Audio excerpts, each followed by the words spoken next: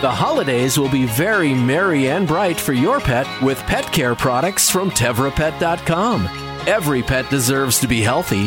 At TevraPet, we keep pets well from nose to tail. Happy holidays from everyone at TevraPet.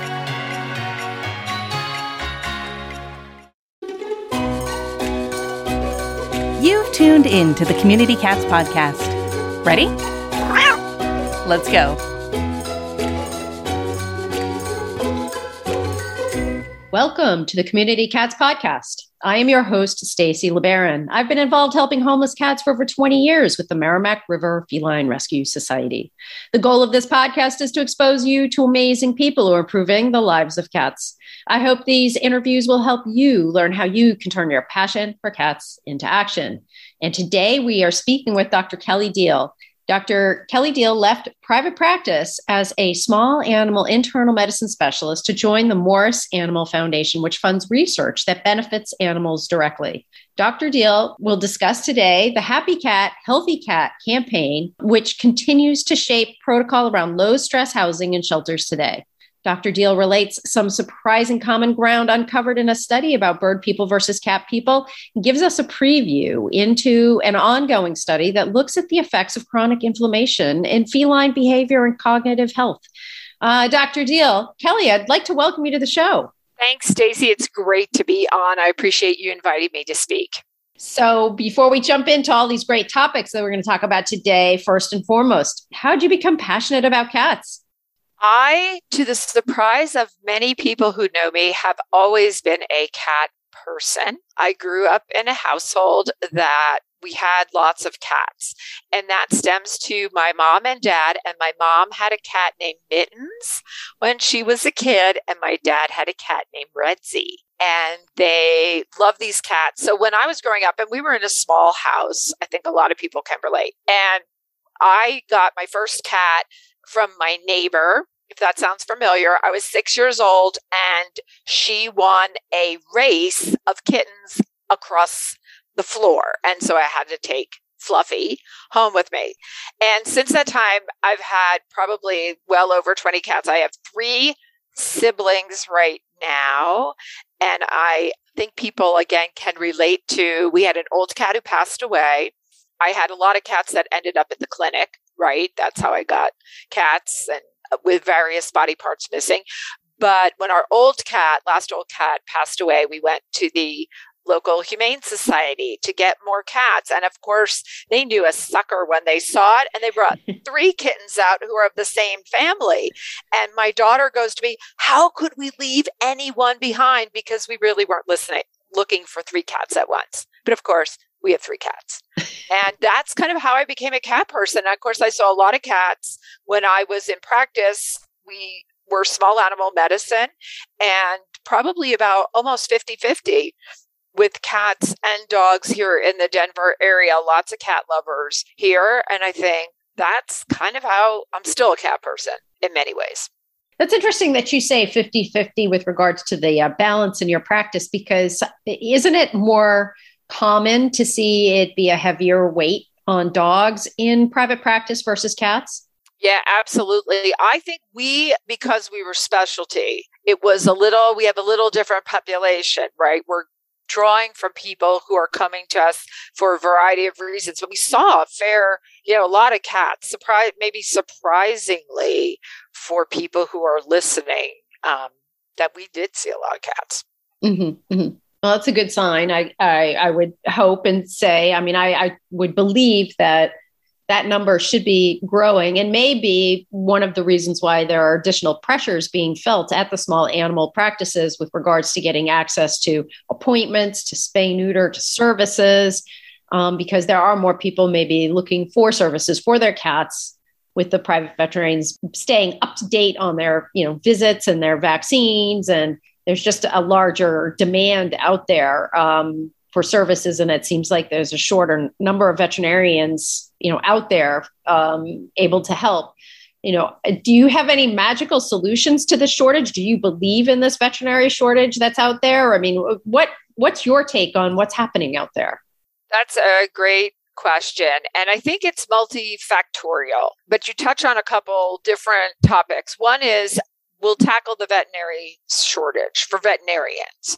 And I think that is real. I hear that, and we're seeing an increase in the number of veterinary colleges that are getting accredited, which would suggest there must be demand out there. And certainly the American Veterinary Medical Association, so AVMA, has talked about that. That's one issue. Another issue that's a sort of adjunct to that is costs of veterinary medical education are really increasing, and they are very high. So there may also be some barriers to kids entering the profession because of the debt they could be saddled with. So we have a need. We do see some increase in number of colleges, but we also have a big discussion in our profession about, again, debt. Couple that with a shortage of veterinary technicians, which I think is really real. And I talk to lots of friends in practice, and many of them say that some of the long waits that people are experiencing, right, when they come to the veterinary clinic have to do with there just aren't enough people there. So your veterinary staff, like the way I used to work, right, techs are doing one thing, veterinarians are doing other things. But when you also have to pull veterinarians to take x-rays, to draw blood, things that I might give to a technician and skitter off to another appointment, right? Veterinarians are having to do. And I've heard that from a lot of people, that adds to the wait times I think a lot of people are experiencing. The next is with COVID restrictions that were different in different places. What some of the AVMA statistics suggest is that the same number of pets were actually being serviced, but it was taking much longer because maybe I had this. I took my dog in for some routine work, which sounds ridiculous because I'm a veterinarian, but I don't have a practice anymore. So I take them to a friend of mine, right? I had to stay in the car. That appointment took longer than normal. And so I think these problems are really smashing together to create a situation. I think it's routine. I hear from people, my neighbors, who are like, Kelly, I just had to wait 8 hours to go see somebody on emergency. Talking to some of my friends, they've had to restaff, like some of the big corporate chains that people know about, like VCA. A friend of mine works for them. They had to move veterinarians around from one practice to the other to try to they're really busy and maybe somebody's out with COVID. We need to move veterinarians. So I think all of that together is causing a big problem for people trying to get veterinary care right now. Well, it really, there's just, as you say, there's multi-factors involved in this. And, at the end of the day, I just hope that we will find ways for folks to get access to care, because I also think that folks aren't able to get appointments, maybe at a private practice, maybe they go to a low-cost clinic where they can get in, but then that's pushing, another family out in a different way. So there's a ripple effect. So we have to be aware of the various ripple effects that might be impacting our community with regards to overpopulation issues for cats. Obviously, we are recording this in the summertime. It's now into winter as the show is being released, but the summer is a busy time for cats and kittens, and it's also busy spay-neuter time to be able to help keep the population tide stemmed. And many shelters are feeling a lot of pressures. Many shelters are staffed at 75% of their staff or less than that. There are lots of open positions in the animal welfare space, in addition to the technician and the veterinary side of things, but just general staffing is challenging too. So yeah, we just got to become these like lean, mean, efficient fighting machines where during COVID, everything took 2 or 3 times as long. Now we got to figure out how to do it in, 2/3 of the time of what it was before COVID to try and, play catch up. But anyway, tell me a little bit. Let's move into the Morris Animal Foundation and some of the things that you wanted to chat with us today. So there's what's called the Happy, Healthy Cat campaign. Tell us a little bit about that and even just give us a bit of a background on the Morris Animal Foundation and what y'all do. Sure. So Morris Animal Foundation, we are getting ready next year to enter our 75th year. So we've been around a really long time. And we were founded by Mark Morris Sr., who may not be too familiar to people, but you sure know his product, which is Hill's prescription diets. And so Dr. Morris created the first kidney diet for dogs because he saw a need for it. And then he sold that process to Hill's, but very wisely took a half a cent a can of sales and started the foundation to fund research focused on animal health, right? Not animals in research, which unfortunately was happening, but really address problems that he said nobody was doing any research really on animal health issues. We started, not surprisingly, with a dog study, but pretty quickly, within a year or two, we had our first cat study. So around 1952, we funded our first cat study and been doing cats ever since. The Happy Healthy Cat campaign was kind of an interesting idea. It's over. It ran for a couple years in the mid-aughts, but you guys it was a great success. And it was really focused on shelter cats, addressing some common problems people saw, but especially a lot of shelter medicine. And one of the things that came from it is those portals you see when you go in and you see those little tunnels. Something that simple. That cage design came out of that study because we funded somebody who nobody wanted to fund to look at this. And then the whole idea of like square footage, like how much do cats need, looking at stress and disease outbreaks, which I think everybody takes for granted in the shelter world, but really like how can we minimize that? What strategies that are simple that might be able to deal with that kind of stuff. So that was the Happy Healthy Cat campaign, a gift that keeps giving, I'll tell you, because we see even now some publications that are still coming out of some of that funding that people are doing a little bit about cat behavior and optimizing environment, even in your home for cat issues, all came out of that campaign. So that was a terrific, I think, focused use of funding several years ago. We also did FIP research initiative a few years ago, and I'm only mentioning it because I think everybody who's listening probably has heard of the black market drug that you can get. And I don't want to say we had a hand in that black market drug as maybe a black market, but we did fund that research that helped with that drug development. Unfortunately, like many things, no pharmaceutical company really wanted it. They may want it now, but this was pre-COVID, and it is on the market but we funded that development of drug and testing that occurred. If people know Niels Peterson, who's out at University of California, Davis, did a study in the shelter there, right, treating cats with FIP with this drug. We funded that one too. Again, a really great focused initiative that came a few years after the Happy Healthy Cat campaign. All through this, of course, we have our normal funding cycle where people can come to us pretty much with anything. But we're about to start another initiative. We have a call out right now for proposals looking at non-surgical spay and focused on community cats, free roaming cats. And that's been a big problem, right, for us, a big problem for people to solve. And we had a couple of people as part of the Happy Healthy Cat campaign who looked at some Medicaid, right, injections. And I think, it's kind of works, but you got to catch the cats. And again, when it went into a trial where they basically threw free roaming cats together, less than optimal, even though initially it looked okay. And we have a new call out there. Things have changed since we were looking at that 10 years, 15 years ago, right? Technology has changed. Our understanding of reproduction has changed. And so we're looking forward. It closes Friday. So I'll be really, really excited. Then we start the review process to see what we've got. We have 2 donors. So this is a donor-inspired study. 2 donors are funding it.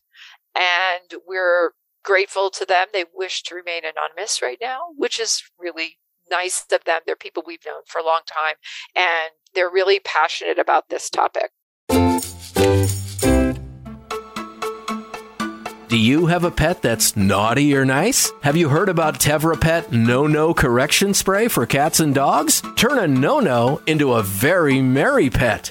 From our family at Tevra Pet to you and your furry pals, happy holidays from Tevra Pet. Ever wanted to quickly connect, collaborate, or problem solve with others in the animal welfare field who are, real people? Look no further than Maddie's Pet Forum. Maddie's Pet Forum brings people of animal welfare together with the common goal to keep more people and pets together. We share ideas, expertise, offer each other support, resources, and more. Visit forum.maddiespetforum.org/cats. Maddie's Pet Forum. Come for an answer, stay for the community.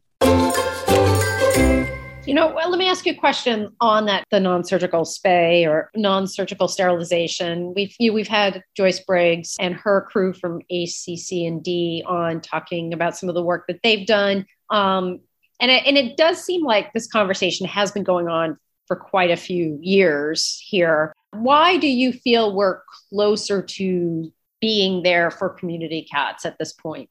Yeah, that's a good...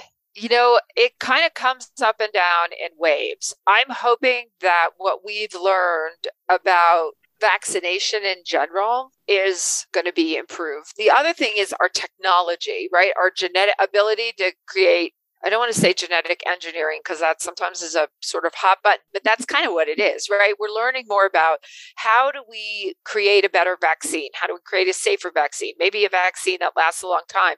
But they're also talking like medication.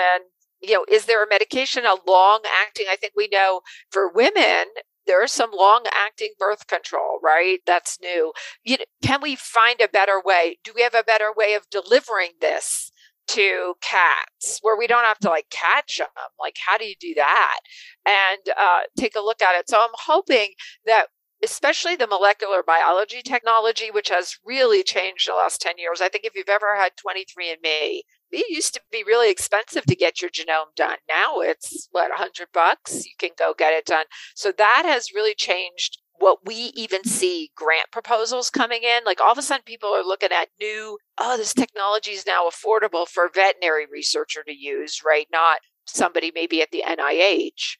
And how can we use this stuff? So we're really interested to see what people come up with that may be a different approach than what's been done in the past, which is historically focused on, again, trying to figure out a long-acting hormonal release product. And as we all know, you have to catch them again sometimes. Oh, it'll work, but you got to catch them every 3 months. Well, that's not really going to work for us, right? Right. So what can we find instead? Yeah. And on top of that, you have identification challenges too, for sure. And behavioral, because sometimes even if they are spayed or sterilized, there is the hormonal issues that can come into play too. When I don't care, just spayed, neutered or not, an in heat behaving animal or an unneutered behaving like animal that even would be neutered, but still is spraying is not a happy cat in the household. Right. So we also have to look at behavior, because I do think that once those behaviors are reduced, community cats do have a chance of becoming adopted by the community. As long as they're able to live in a household in a peaceful way, they might have a chance of actually getting a community absorbed home in there. Right, so right. there again, more factors. We're just a day full of factors here, just more factors to consider. Another factor to consider when we're talking about cats is cats and birds.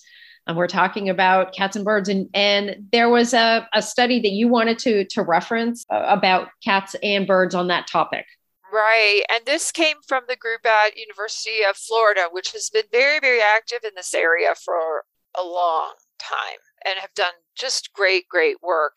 And, there are a lot of community cats in Florida. We know that the population, along with ball pythons and all other kinds of things that have gotten out, right? And they're in the environment. And there's a tremendous amount of tension with people advocating for birds. And there are a lot of birds, obviously, in Florida, too.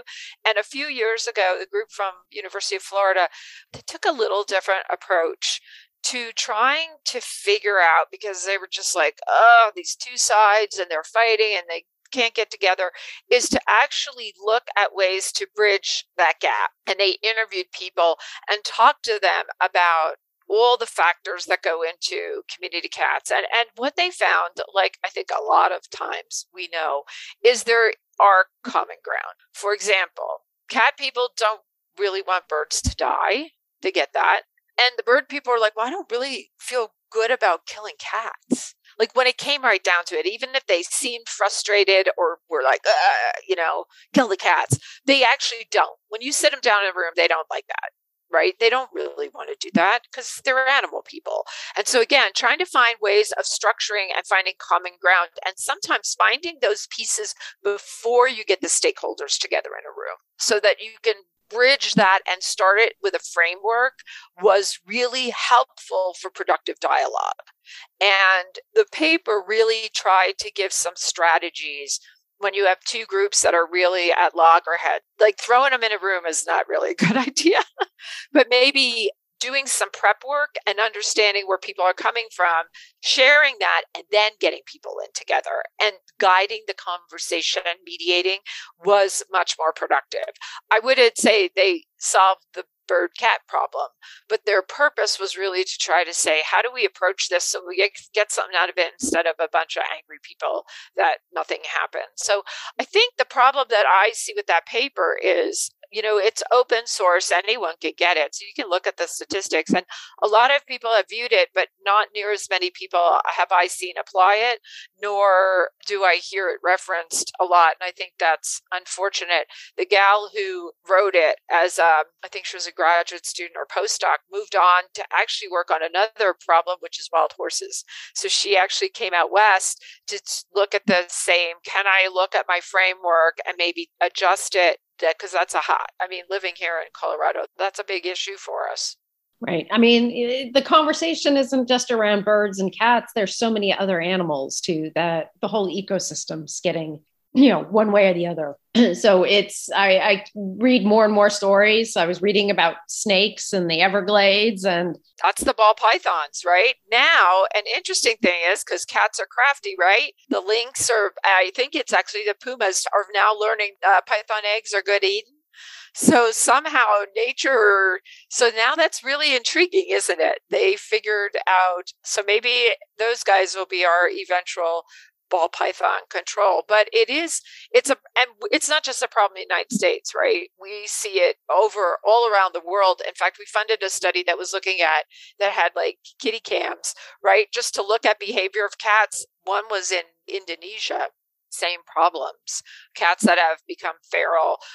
We've done work in Argentina, in Patagonia, looking at the interface of cats and wild cats, and like our cats, domestic cats passing diseases, particularly was FELV, FIV. So again, like we funded a lot of research that kind of peripherally touches on community cats, maybe not welfare directly, but the good news from that one study in Argentina was it didn't look so bad, which was good for the domestic cats that are roaming around, because people are like, I think we should just get rid of them. They're probably spreading disease like wildfire. Well, in that case, they weren't as bad as people thought, and they didn't interact quite as much as people thought, which was good news. That's not always the case, right? We know that diseases spread, but it also highlights like we need science and research, because if we just react in the way that we think is the right way to react, we could be causing more harm than good. That's very true. Very true. A lot of my listeners on the podcast are individuals. They're just trying to help a few cats in their own backyard. What is it that you would advise them? Oh, that's a good question. I think that staying on top of, we always talk about learning. You got to learn, right? Because I think what I know about cats, having had them all, I'm always learning new stuff. And I think I know a lot because I'm a veterinarian. I've always had cats and I'm always learning. So I think learning and being open, sometimes you have to, sometimes stuff that I thought was really true is not true. And I sometimes cringe because I'm like, oh boy, I know I told my clients this stuff, right? Especially about behavior. I think we're learning a lot more about feline behavior than we knew before, and being open to that. So that's good. I think people who take care of cats have their best interest in mind, right? Or you wouldn't do it. And I think just staying aware of what is the latest recommendations by your shelter. I think a lot of shelters are doing a much better job talking to people. I talked with some people in Canada, because we funded people in Montreal, and they were talking about the kitten problems people see, right? And they're like, actually, you're better leaving the kittens be sometimes, right? Then bring it, like, don't bring kittens or even stray cats, right? Sometimes those cats are owned. So kind of learning what cats are around, because I think we all know, and my parents had two wonderful cats that everybody in the neighborhood thought they owned, because they ended up sleeping at my parents and getting breakfast, but then roamed the whole neighborhood, right? So they were kind of a community cat. They were kind of owned, but it is, I think, tempting to take those, to intervene in those cats' lives sometimes in ways that could be harmful for them ultimately. And so I would tell people, stay open, learn, keep learning, because we keep learning more. I think supporting your local humane societies and shelters, I think they're resource poor, right? They really need help volunteering, if I could say that to people. I know everybody's busy, but I think volunteering time, especially at a time when we are poorly staffed, would be super helpful. And yeah, that's would be the advice. I don't want to tell you to donate to us, donate to whoever,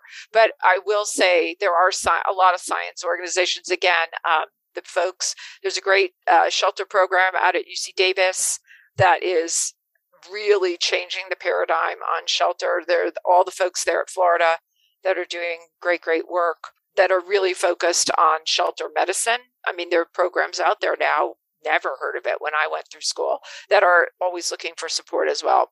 Yeah. And one other thing I would like to mention too is just that cats are not dogs. And so the way that the community has solved a dog situation is not the same path for a cat. And that's what we have to understand and think about. So when you are caring for some cats in your backyard, you may not be responding to them in the same way as you would if there was a dog or 3 dogs in your backyard. So just to keep that in mind is that some of our best solutions don't fall in that same structure that we would for dogs, and try and think in a different way. And I just don't think that as a community, we understand what's that path for the cat. Instead, we've always been well trained on the dog. We get the dog licensed. We have the dog goes to the kennel. You go reclaim your dog when your dog got off leash or whatever. But here with cats, I think we need to have a new community understanding about how we work with cats. And it's not in that same path that we have had with dogs too. Yeah. Get them chipped, right? Yeah. Get your cat chipped. Chipped, identified for sure. Definitely.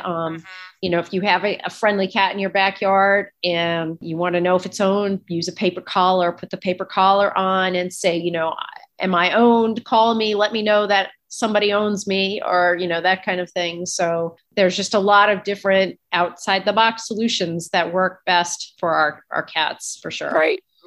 Definitely. And I think, even our cats that don't really go outside hardly at all, they've got collars on, they're chipped. So I would tell you, even if you have an indoor cat, because how many times indoor cats do get out, and mine are useless outside. Like they go, blah, they don't really, so I could see them bolting or getting nervous and running away. And so, yeah, even if your cat's indoors or you plan to keep them indoors completely, get them chipped.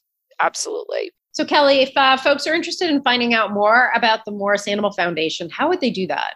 Sure. If you go to our website, which is morrisanimalfoundation.org, so sorry for the long name, but it'll get you there. We have a lot of different information. We have access to blogs that cover a variety of topics. We have a podcast that covers a variety of usually we have researchers on.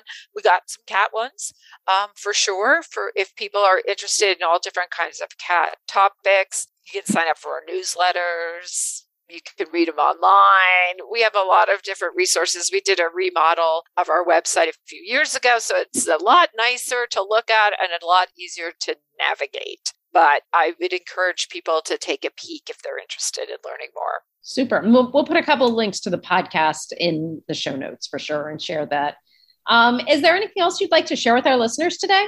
I think I am really glad to talk to people who are cat focused. And I want everyone to know out there from the veterinary side of it, I see so much more information, lots more stuff, even at my internal medicine meeting I just came back from, that's focused on cats specifically and cat medicine. And I feel like as a group, we are recognizing we don't even say that all, right? They're not small dogs. Veterinarians now are finally getting that message, and research is really, really focused on the specific needs of cats, whether it's their mental well-being and sociability, as well as their health issues. And I'm optimistic we're going to make some more progress in that area, because we still lag behind dogs a little bit, but we'll get there. Excellent. Excellent. Well, Kelly, I want to thank you so much for being a guest on my show, and I hope we'll have you on again in the future. I would love to be on again, Stacey. This was so much fun talking to all you cat people out there, and I would be wearing my ears if I didn't have my headphones on, but it was just so much fun, and I appreciate all the work that people are doing out there to keep our kitties that are outside safe. Thank you all, everybody, for turning your passion for cats into action. That's it for this week. Please head over to Apple Podcasts and leave a review. We love to hear what you think, and a 5-star review really helps others find the show. You can also join the conversation with listeners, cat caretakers, and me on Facebook and Instagram. And don't forget to hit follow or subscribe on Spotify, Apple Podcasts, Google Podcasts, YouTube, Stitcher, or wherever you listen to podcasts so you don't miss a single show. Thanks for listening, and thank you for everything that you do to help create a safe and healthy world for cats.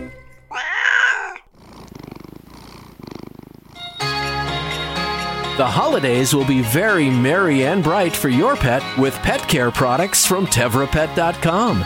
Every pet deserves to be healthy. At TevraPet, we keep pets well from nose to tail. Happy holidays from everyone at TevraPet.